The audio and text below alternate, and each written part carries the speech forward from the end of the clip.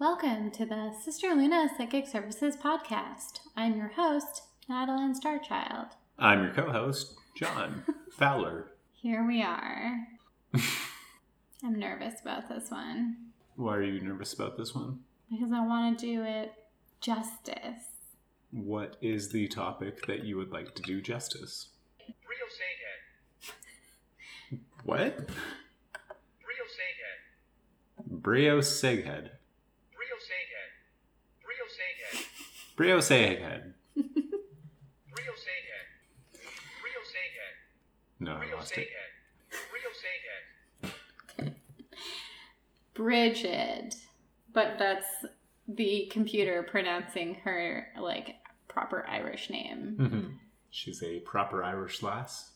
She's not a lass. She's a goddess. One of the Tuatha De Danann. Tuatha De Danann? Tuatha Tuatha De Danann. De Danann. Those are the pantheon of deities from pre-Christian Ireland that then got written into all the tales as fairies and heroes and shit because they were like, oh, gods? No. Oh, so that'd be like a... What's his name too? Cuchulainn? Yeah. John was doing air punching. But Irish style. Yeah. That can't be a proper... I You don't... boxed. That's definitely not a thing. That's not your technique? No. Okay. Well, you're only half Irish, so... I'm not even half Irish. You have freckles. Actually, one of the things that I found when I was... Because obviously I have my understanding of her, but so I looked up some things, and some of the stuff I found was kind of surprising and, funny. Okay. MythicalIreland.com describes her as a patron of warfare, or Briga. Her soldiers were called brigands. Oh. I don't know if that's, true, because it's only on one source, and I couldn't find anything else about that, but I thought that was kind of funny. Kind of sounds like brigadier. What? Like a brigadier. What the fuck is a brigadier? It's like a soldier, but on a pirate ship. Yeah, brigands. Yeah. Where the hell did you get the word brigadier?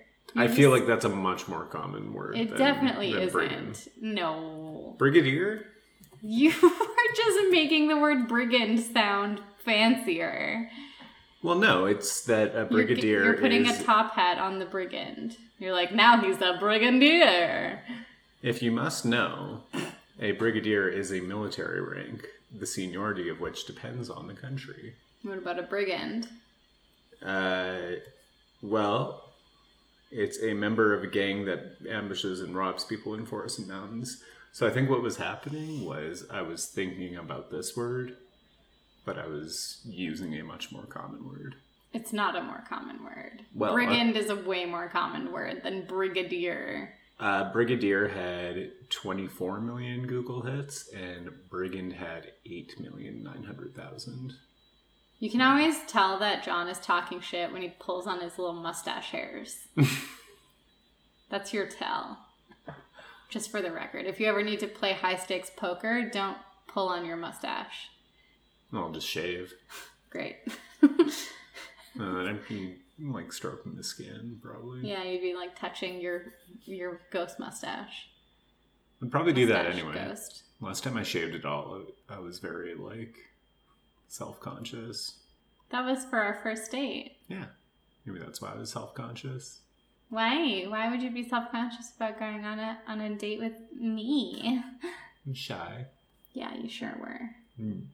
Anyways, did you know that apparently when Brigid was born, she had flames shooting out of her head? That's Her poor literally mother. the exact phrasing. That's sorry. A baby with flames shooooting out of her head. Yeah. Mm-hmm. And through them, she was united with the cosmos. What? I just thought that the image was pretty hilarious. Through the flame, she was united with the cosmos. Mm-hmm. So she just shot out of there and into space. No, because then she immediately turned around to drink the milk of a sacred cow that came from the spirit world, actually. So maybe it was a space cow. Yeah. Believe in Space Cow. Okay, in all seriousness, though, Bridget is an important deity in my practice. Is that where, like, the sacred cow actually comes from? Well, I think it's one of those things where it, like, popped up in different parts of the world at the same time. Right. Because they have sacred cows in India as well. It's unrelated. No, of course, yeah. Yeah. But Bridget is associated with, like, agriculture and cows. White cows, specifically. Which is why I bought that white cow figurine when I was in India. Right. How many books do I have laying around with little scraps of paper sticking out of them? It's the rare case where you're doing work looks like the way I do work. Just books strewn about. And Is that rare? I feel like you're normally much more, like, tidy than me. Oh. Whereas It's just I'll because lay out when I'm everything. done, I stack them all back up again. In the middle of the work, they're everywhere. Oh. Yeah, it's called cleaning up after yourself. Or in a way, I'm always at the grind. If you never put away all of your books, then you're always doing more things, accomplishing more. Never finished. Always learning. Always learning. I don't know. That seemed like an after-school special, like Reading Rainbow, yeah. But like, yeah. Like the more you know? Yeah, like exactly. It would come Always across the learning. screen with like on an angle in the 3D font with like little stars on the sides. Get what you're putting down. What do you want to know about Bridget? Because I just have a lot of different information. Like each of these books has at least one tab open, book tab. So, well, why don't I start by describing Bridget as I know her? The Cliff's Notes, the introduction, the okay. thing that most people might know, but that you'll probably need to correct me. So Bridget is the goddess of the flame and of smithing and of warfare. Brigands. We kind of just like Yeah. learned that. Yeah. And Imbolc is the celebration of her. So she is also the goddess of the hearth. And I think she has health in there as well. Mm-hmm. She's multifaceted. Yeah, she was kind of like a catch-all goddess in Ireland. In fact, in Celtic Myth and Magic by Idane McCoy, which people hate this book, so I would not be surprised if we got some emails about it. Sorry, Anyway. what's it called? Celtic Myth and Magic. They're like, that's not historically accurate. Which may be true, I don't really know. But people got super mad about it. Anyways, it says, she's the great mother goddess of Ireland. At one time in history, most of Ireland was united in praise and worship of her. And it says she was probably one and the same with Dana, the first great mother goddess of the Irish. And in this one, the Celtic consciousness, it repeatedly refers to her as being synonymous with Dana. So, I guess, yeah, that's the consensus. It's so strange because I feel like always, at least peripherally, maybe not always, but for a long time known about Bridget and never really knew about Dana. Like I never really... Right. That's just weird. Like, I guess it's probably because Bridget got sainted. Yeah. Leave it to Romans. Yeah. I guess that could be one of those things. I guess you see it in the Greek pantheon a lot, where it's just kind of like regionalism. Right. Like in Athens, they treat Athena as a more prominent goddess than she actually is in the pantheon. Could be the case here. Yes, in Kildare. Kildare? Kildare is where Brigid's temple was. Yeah. And it's where her monastery now is. Okay. I forgot one book, though. Ouch. So when you were listing the things that Brigid is the goddess of, you missed a few. Okay. Poetry. And sacred waterways. Sacred waterways. Yeah, like streams or wells. Especially wells. So she's got both fire and water. Mm-hmm. And even earth in a way as well, with the like... she's the avatar. Yeah, that's right. There's no airbenders. So to train her airbending. So the Fire Nation attacked. She learned metal bending, though. Oh, yeah. Metallurgy. Yeah. So one way that we see her a lot in like neo-paganism is in a triple form where she tends 3 different types of flames. The flame in the hearth, the flame in the forge, and the flame of inspiration. Because she's associated with poetry and like creative passion. So how would that be different from the forge? Well, because when you are actually crafting a physical item versus creating a story or a poem, that it's different. Obviously.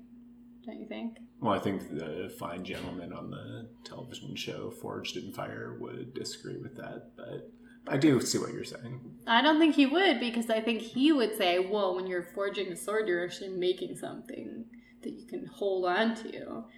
Versus if you're just writing a poem, it's not like, it doesn't exist in the same way. Right. Yeah, the only thing they were actually like creating in that show is a way to bore women. That guy, the host who like tries out all the swords, he is 100% a serial murderer. Oh, they're all like, it's like between him and the judges, it's like the 4 most prominent archetypes of creep that there are. He's the worst, though. Your blade will kill. Oh, that's not the host. That's one of the judges. Okay, I meant that guy. Yeah. Serial killer. Like, he has a basement full of bodies. I'm sure of it. The host is the guy that's got more of like a gym teacher vibe. Oh, right. Yeah. Gym teacher vibe. You knew who I was talking about. Sure did. Sure did, baby. So then... No, go ahead. What? Oh, well, I just want to return to the question then. The fire of the hearth, that's your home. That's the healing, protection, agriculture, like livestock part. And the forge is the war and the general metallurgy.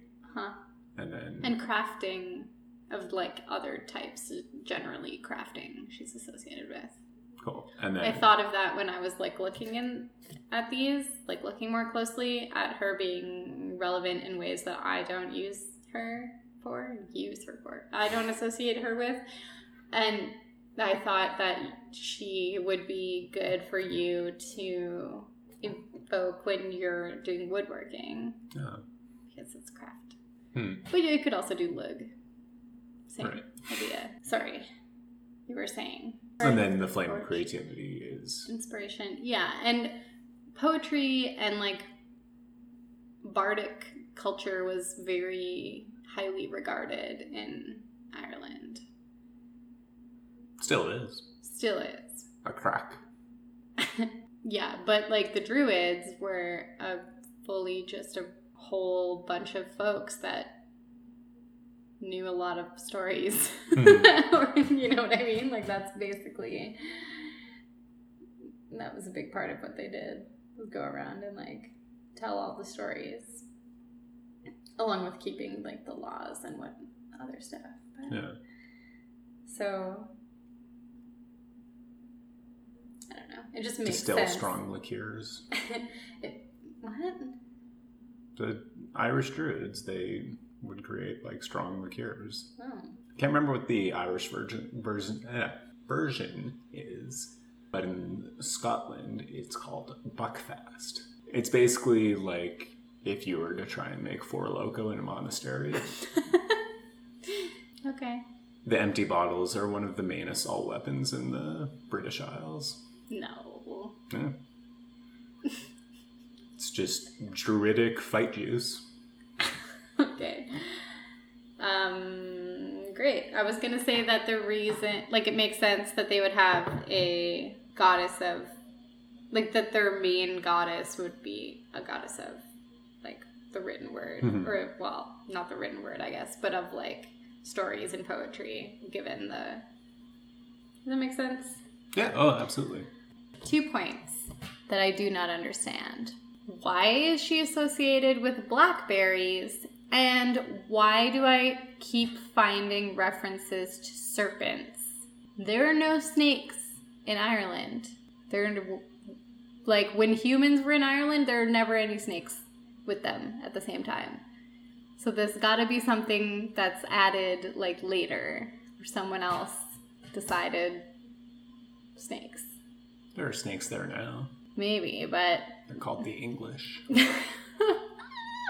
I think it is truly that people, like, when you're saying people from the Roman Empire were coming over with their stories about snakes, like, you know, the Garden of Eden and all that jazz, then they're like, oh, snakes for you.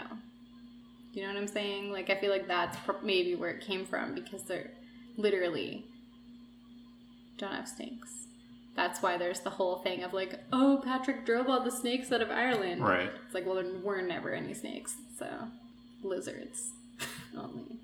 Well, I'm not sure then, because for some reason I can picture, like, serpents being in their mythology. It's a fake thing. People say that druids had, like, tattoos of snakes, but where the fuck would they have gotten the idea for a snake tattoo if they'd never seen a snake before? It doesn't make any sense. Well, why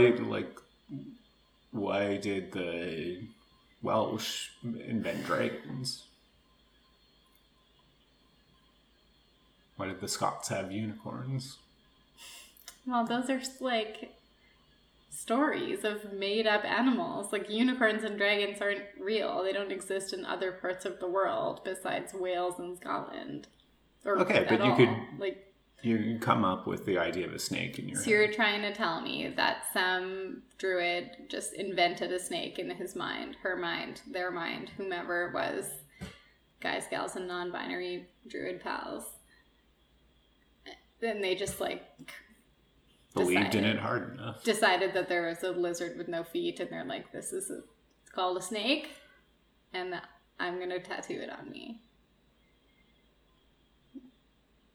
Well, by your tone, you're suggesting that's ridiculous. It is. So, no. Maybe that's one of the reasons why people don't like this book, because it does say that. It says, she warrioress, protectress, a healer, a guardian of children, a slayer of serpents, a sovereign, and a goddess of fire and the sun. Still other sources say she was the goddess of agriculture, animal husbandry, medicine, crafting, and music.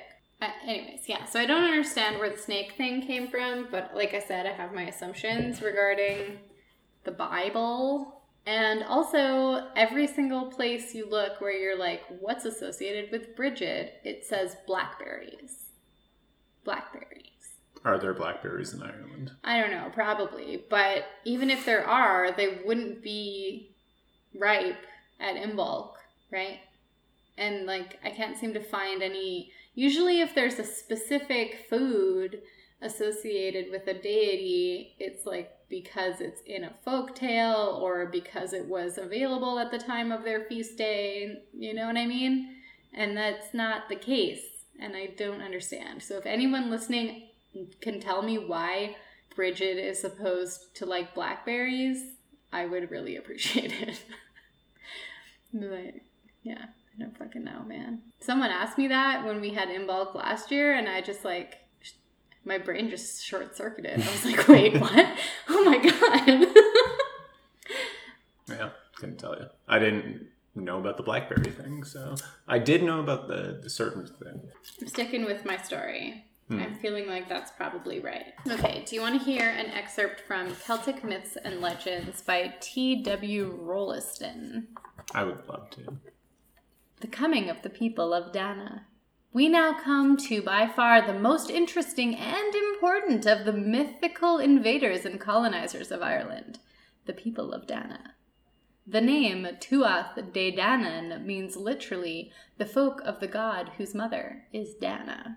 Dana also sometimes bears another name, that of Brigid, a goddess held in much honor by pagan Ireland, whose attributes are in a great measure transferred in legend to the Christian Saint Brigid of the 6th century.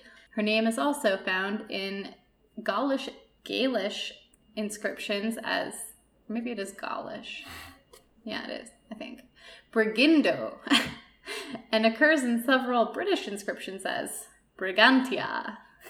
Brigantia. It reminds me of the Praganana video. Yeah, I know.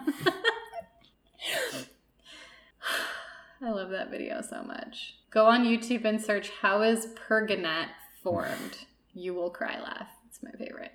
Anyway, she was the daughter of the supreme head of the people of Danann, the god Dagda, the Good. She had 3 sons who are said to have had in common one only son named Ecne, that is to say, knowledge or poetry. So she's the mother of poetry, knowledge. And poetry himself is A person some guy. is a god. Yeah. Yeah. Ecne then may be said to be the god whose mother was Dana, and the race to whom she gave her name are the clearest representatives we have in Irish myths of the powers of light and knowledge. It will be remembered that alone among all these mythical races, Tuan Mac Carroll gave to the people of Dana the name of God. Yet it is not as gods that they appear in the form in which Irish legends about them have now come down to us. Christian influences reduced them to the rank of fairies or identified them with fallen angels.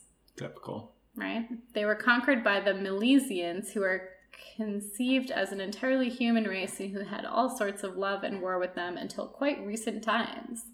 Yet even in the later legends, a certain splendor and exaltation appears to invest the people of Dana, recalling the high estate from which they had been dethroned. So, what were they? Gods. They were a people, like a race. No, I don't think so. I think it's like just tales. Okay. Like a creation myth, basically. Right, but like in the creation myth, they were themselves like it wasn't just the notable ones that existed. Like it was a whole bunch of them. I see what you mean. I think it's just like yeah, I guess. It's kind of like in Lord of the Rings where they're like, oh, the age of elves. Right. Do you know what I'm saying? And like really any elf compared to a human could be like a god because they're that much more advanced than humans certainly, are. yeah. You know? Tolkien explanations. But I think it's kind of like that, but also they have a lot of specific figures that the stories are about, like Dana, Brigid, Dagda, etc. I have all these books about Celtic myth, and I always get so excited when I start to read them, and then when I get a little ways in, I always get discouraged and like annoyed because I am reminded that every single Celtic myth was written down by like some monk. Right. And it just really bums me out. They're all changed. Mm-hmm. And even when you read them, it doesn't read right a lot of times. Like you're like going, the story doesn't really make sense. It's got to be a rewrite, like a badly done rewrite. I don't know. Yeah, it's complicated. I mean, they wouldn't have been written down at all, most likely, if it weren't for that, because it was the oral tradition. Oh yeah, no, but I wouldn't point to it like not making sense as the indicator that it like that the translation was bad because. I'm not saying that it was lost in translation. I'm saying they changed the story on Right. purpose to make it fit their narrative. Yeah. Okay. Yeah. No, for sure. So this is following our episode about Imbolc, and there's a line about that here in The Celtic Consciousness, edited by Robert O'Driscoll. February 1st continued into this century to be widely celebrated as the feast day of the gentle goddess Brigid, or Bride. In origin, daughter of the Irish god, the Dagda, goddess in triple form with a special interest in the spheres of metallurgical skills, the arts generally, and the flocks in particular. She was taken over into Christianity as Saint Bridget of Kildare, and her cult spread widely. Sorry, the flocks? Yeah, I just read that too, and I was like, what's that mean? She was a shepherd? Maybe. But he says the arts generally, and the flocks in particular. Huh. So it sounds like it's something to do with art. Interesting. The feast was known as Imbolc, and on this day the ewes were alleged to begin to lactate. We already talked about this. Oh my god, this is annoying. They said that she was the midwife of the Virgin.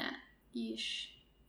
They basically make her Mary's midwife, and Jesus is like, nanny. And you're like, what? I thought they were in Bethlehem. What the fuck is he getting midwife in Ireland? What? Well, it's the same reason that he had those striking blue eyes and blonde hair. Yeah, exactly. That is an interesting quirk, I guess, that they would try to canonize Bridget into like the Christ myth. It's because she was so widely worshipped that they were like, we're not gonna be able to get rid of her, I think. Right, yeah. You know? And they were like, we'll just make her Mary 2.0, basically. Yeah. I mean, that makes sense completely, but, and I guess this would have been much later, but when they were colonizing, Christianizing the Americas, they were just like, no, like, none of your gods are real or had anything to do with it, but we can give you these saints in their place and you can worship them if you still need to talk to, like, death or the harvest. And also, like, Jesus is very white. We know you people are, have melanin, but he did not. What? It makes me mad. Oh, yeah, no, like, I'm not saying either one of those is better or worse. Like, they're both awful. It's just interesting that, like, and this is, I mean, literally confirmed by a lot of the early missionaries to the Americas is they did believe in, like, very much a racial hierarchy. And so it's like indigenous people of the Americas were not, they definitely weren't seen as white, but they, like, it was said by them that they would be Christianized easier because they were closer to white than, like, the people of Africa. Oh, right. I don't know. No one expected that. The Spanish Inquisition? You're welcome. Think, yeah. You're welcome. I set you up to do the joke. Mm-hmm. Yeah, I don't know. You'd think that the Irish wouldn't be hard to convert, given that I think it wasn't like they rejected Jesus necessarily. I think it was just that they were like, oh yeah, he can join, I guess, if he wants. Yeah. Do you know what I mean? Like, they weren't. Yeah. Okay. And here it's talking about doing divination to foretell the weather and the degree of prosperity of the household during the coming year. On the eve of the festival of Imbolc, there was a festive supper of rustic delicacies for the members of the household. Groups of young people in disguise or fancy dress went masking from house to house. The good Saint Brigid, patroness of farm work and cattle and protector of the household from fire and calamity, was said to be abroad, and steps were taken to bid her welcome and obtain her protection. Usually the masking groups represented the saint, or carried her effigy or symbols and called down her blessing on the houses visited. What's a rustic delicacy? I don't know. I was imagining like some kind of an oat cake or something. Not sure. I'd have a good oat cake. A little butter, a little honey on that. Yep. Didn't we have that last year? I'm not sure, but I remember after I was done being like possessed, I was like, someone get the cake, please. Are we going to get into that story? Yeah, sure. I mean, what point are we at? Is there anything else you want me to tell you about Brigid before that part? No. Oh, I want to talk about Confessions of a Pagan Nun, the book. Okay. So, John laughed because this is like my favorite book and I'm always demanding that people read it. It's one of those. I've bought this like at least 3 times because I keep giving it to people. It's called Confessions of a Pagan Nun by Kate Horsley. And it's historical fiction, but it's based on a writing from around Patrick era Ireland. It was written on a pigskin, written down in Gaelic by a woman from that era. It's just like unheard of. For Gaelic to be written down is very rare. Yeah. And for there to be any written stuff from that time that's not like written by Patrick that we still have. Well, and for a woman to have a football. And for it to be written by a woman. Guinevere was her name, the author of the text that was translated. Like Patrick, she wrote in and around Ireland. It's a great pagan nun name. Guinevere? Yeah. So regal. Of the letters and other documents written in the earliest days of Christianity, few survive whose authenticity is unquestionable. Most of these were written in Latin. I give as an example 2 documents from the same general period as that of the manuscript presented here. The Confessio of St. Patrick, written around 450 AD, and the letters of the nun Egeria, who wrote an account of her pilgrimage to the east early in the 5th century for the benefit of her sisters in northern Spain or southern France. Guinevere, the author of the text translated here, in addition to writing around 50 years after the time when Patrick and Egeria were writing, was near them in other aspects as well. Like Patrick, she wrote in and about Ireland, and like Egeria, she was a woman of whose name and identity are not clarified in any history of her time. However, the differences are more significant than the similarities. Unlike Patrick or Egeria, who wrote in ecclesiastical Latin, Guinevere wrote in Gaelic, her native tongue. She was also literate in Latin and Greek, as can be seen in her accounts of her duties. One may speculate that the use of Gaelic, a language so personal and beloved to her, led her to give details of her life unusual in other texts of this time. I could go on and read this whole forward, but I won't. But it's like the novel that follows. It's not obviously the direct translation of that thing, but it's about a nun who is translating texts, recording them in Latin, writing them out, because all books, you couldn't just print it. You had to literally sit there and write the whole book. So that's what she's doing, is sitting in this little cloche, this little stone hut thing, writing books. And when she was a child, it was before Christianity happened, which, again, that's probably the fiction part, because 50 years after Patrick, well, depends on how old she is, I guess, when she's writing it. Anyway, she's pagan, and she lives in a tuath, and it's just her life. And then eventually Christianity just happens, and she already... Oops. Yeah, she already worshipped at the Temple of Brigid her whole life, and then they're like, now this is the... Under new management. Yeah, now this is the monastery of Bridget. And then eventually she comes back and she's like, okay, well, I guess I'll just be a nun at this monastery now because it's still Bridget, right? Like, I don't know. 11. It's a really, really good book. Yeah. Like, I want to say more reasons why it's good, but I don't want to spoil it. So, should just read it. That's probably the first thing, actually. That this book is probably the first thing that got me really, really interested in Bridget and her myths and, like, her association with sacred wells.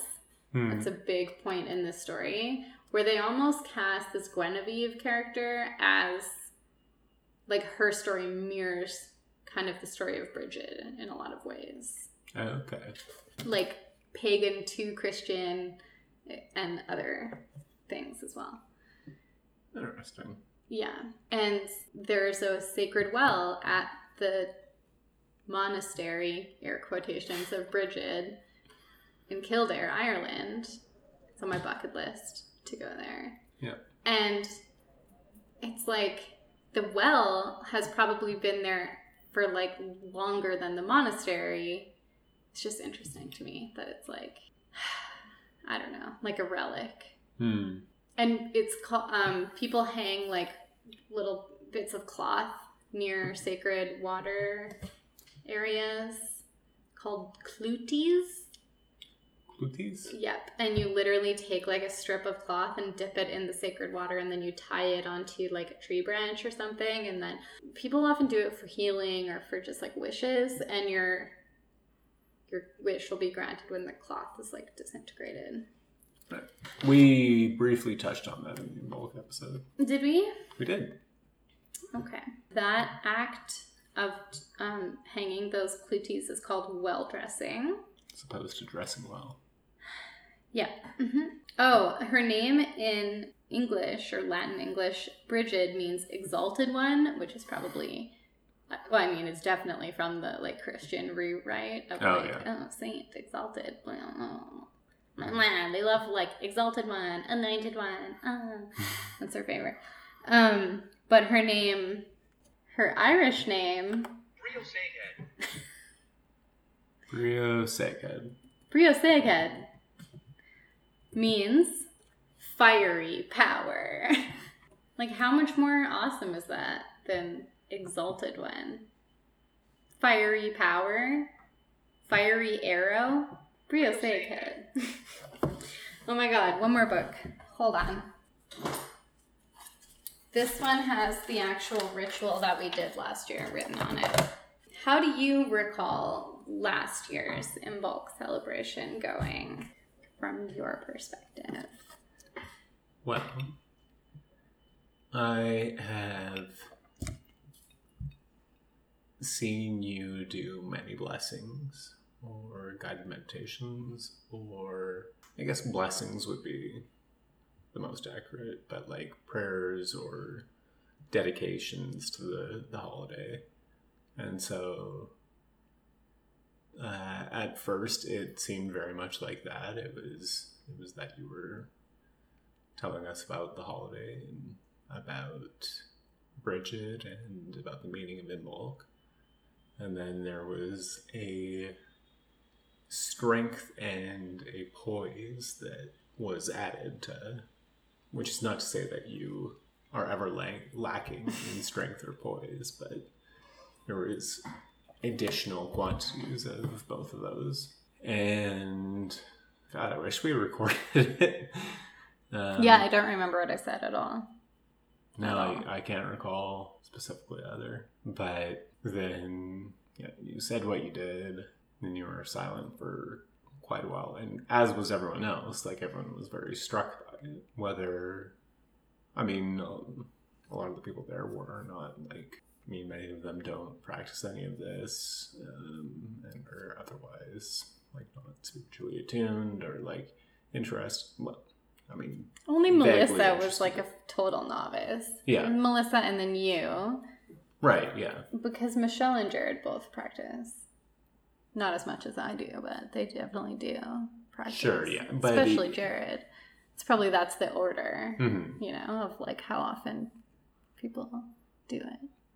Yeah, but everyone was quite taken aback. No one wanted to break the silence, certainly after. We just kind of basked in the warmth, the energy. Okay, so this is how Imbolc 2020 went for me. As I had planned to have these 5 people, including myself, to celebrate that day. We were all in the same house, in the same room, breathing each other's air. Yep. Eating spitting in food, each other's shared mouth. food. Yeah, we all like made out with each other. As soon as each time someone arrived, I just like French kissed them for 45 seconds. But when I was preparing for everyone to get there, I was like baking bread and just like mulling about the kitchen and like kind of setting up the altar next to the hearth, like the actual fireplace, which was in the kitchen. So it was like very perfectly set up for that situation. And the whole time I was doing it, I kept thinking to myself, just like, oh, I'm in a way, I'm aligning with Bridget, with like the themes of the holiday. I'm going to try to put myself in her shoes and try to see, what that perspective feels like for me. But it was all very just like casual. I was just thinking about it. Like, oh, I wonder, I kind of feel like I can feel like the presence of that energy. Like, oh, nice. I'm going to bake this bread. Tra-la-la. And then I actually have the ritual plan in front of me. And props to Ritual Craft. Can you see the author on that? It's the purple book on the top shelf there. Amber K. Amber K. I should have just guessed. And Azrael Aaron K. Right. So Ritual Craft, Amber K has proved to be an invaluable resource when I am building group rituals. I use it every single time. So props for that. Anyways, this outline is pretty much straight from that book. We have a pre-ritual activity, which in our case was making butter. Oh, yeah. And fire divining. Remember? It's fun. And then I did a brief, who is Bridget? So that's probably like the part that you were mentioning, which I do that every time, it seems like, because we're always practicing with people who aren't familiar. Yeah. Pretty much always. We did an attunement, which was that I just told a story about Bridget, which I wonder if I have that in here. Okay, we didn't have oat cakes. We had buttered bread and mead because we just made butter. Right. Yeah. And we drank the mead because we had made it. Because we are mead people. Bridget's feast day, in the belly, lactating ewes. Oh, there's a story about her cloak creating a milk lake. I think that might be the folktale that I told. Well, you have your attunement there. The attunement says snow waters. It's like I told people to bring snow from their home, remember? And we put it all together into one jar so that snow from each person's house was all together on one jar, like creating symbolizing the community or the coven, and we dipped fabrics into it. Right. Like a clouty. Yeah. And we made fire cider, and I have written on here, altar decor, white cow, dirt candle, Bridget's cross, snow water. Here we go. Evoking deity. Bridget, we seek to honor you and feast in your name on this your sacred day of Imbolc. We humbly invite you to join us as we mix a healing potion, fire cider, and we ask that you bless our work with your sacred fire. Oops, I scratched out sacred up there and put it down by fire. My notes are very organized. We offer you bread, butter, and blackberries. And we offer you clouties and mead. Bridget, divine keeper of the hearth, the forge, and the fire within, please come and be welcome at our circle. And I think I wrote here under fire cider, encouraged to let the goddess guide you intuitively in adding ingredients, because I just brought all the stuff into the circle for people to use. And that's it. Next entry in here is from February 20th. So after I did the evocation to invite her, she actually came, I think, because I heard her voice in my head and got the feeling like someone's standing right behind you. You know how your back gets like tingly? You can feel someone's there, kind of feeling. Yeah. Not exactly like that, kind of. And that there was just like the question in my head of like, will you let me in? And I was like, yeah, okay. A little timid like that. Yeah. And then I've never done it before. Never like truly aspected a goddess before. Especially not in that way. Like in front of a bunch, like during a ritual in front of a bunch of people. And so then I was like, well, I knew, like, knowledge-wise, that the point of doing that is so that the goddess can address the coven. Like, that's what the service that the priestess is doing is for, you know? So I thought, okay, well, I just have to, like, let all these words come out of my mouth. And I was literally hearing it as it was coming out of my mouth, like as I was saying it. I wasn't thinking it and then saying it like you normally talk. Just, I would hear my voice saying it and be like, oh, interesting point. Like, and then when it was over, I was so like tired and just like drained, and I realized I still had to close this whole ritual. Like, we had to do the cakes and ale, and we had to like say thanks and goodbye to all the corners and spirits and whatever guides that we invited, and I was just like, I can't do that right now. Right. And I literally just turned to the person beside me, I'm pretty sure it was Michelle, and I was just like, can you get the cakes, please? Like, can you just take over? And then Michelle and Jared like stepped up and finished it all for me pretty much. And then I went and laid on the couch. Well, it was Bridget's special day, so of course she was going to wear the nicest thing she could find. Aw, that's sweet. I think we joked that, like, because afterwards everybody's kind of nervous and like weird, you know? And some people were like, oh, I think I said like, oh, Bridget is like, people call on her for protection sometimes. Like Bridget's shield. It's like a shield with a pentagram on it. They call it to protect you. And then I joked that in another, because it's her feast day, like probably a lot of people are summoning her that day. And then I was like, in another dimension, someone's like castle is getting stormed, and they're like, Bridget, help us. And she's like, you know what? These people made me cakes and like blackberries. So sorry, but I really have to accept this invitation instead. Like, one for me. Yeah. Gods love cake. It's a thing. I've said this before on this podcast. They love it. It's because they hadn't invented all the like bullshit new desserts yet. There were no cronuts. Yeah. No cream puffs. Yeah. Macarons. It was a fun experience. I feel like I also remember you saying that the music just like cut out before that Bridget started talking. Yeah, because we just had the like USB speaker going, and it was some kind of energy disrupted it. Yeah, we cut it out. Yeah, that was very impressive. Thanks, I guess. I don't feel like I really did much. Just a vessel. I was the USB speaker for Bridget. I guess so, yeah. But you set up the right conditions for her to come in and to be celebrated and to speak her piece. I like to believe it has something to do with my years of dedication to the craft as well, and not just like a fluke. Oh, for sure. But that's what I mean, is you wouldn't have been able to attune that room to create the right environment to happen if you didn't have all that experience and if you weren't so good at this. Thanks. Welcome. Well, any final thoughts on Bridget? What are we going to do this year for Imbolc?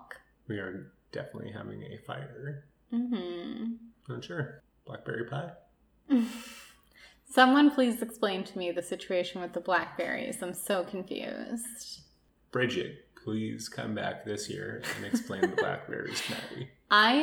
I'm literally going to write a folk tale about Bridget and blackberries just to make myself feel better, just to like explain it. And I'll literally put a disclaimer. I could never find out why this association exists, so I made it I made it up. If the monks can do it, why not me? It was a corporate sponsorship deal from the cell phone company. Didn't pan out. I kind of want to make myself like a crown that looks like I have flames shooting out of my head. Or maybe do like a painting of a baby with flames shooting out of its head. I feel like that was one of the Hunger Games outfits. Flames? Oh yeah, it was. Not shooting out of their head though. No. It's like the dress lights on fire, not their Right. hair. Maybe one of Peta's. I could have it. Like Hades from Disney's Hercules. He has the like, fire hair. Mm-hmm. I love that movie. I love Megara so much. I'm a damsel. I'm in distress. I can handle it. Have a nice day. She's the best. No, she's not. Bridget is the best. Right. Bridget is my number Stay on one those. gal. Bridget, we know you're listening. It's going to be a smaller event this year, but come on back. Mm-hmm. We'd love to have you by the fire. Sister Luna says, If you want to build a good fire, make sure that your wood and your kindling are dry. You can use witch's beard as kindling or some dry leaves. Small twigs are essential to help your kindling catch the larger pieces of wood that you add in. I prefer the cabin method. John likes the teepee. I think both. Concentric teepees and cabins is the way to go. Blessed be and stay warm this Imbolc. Ciao. Why did you say ciao? I don't know.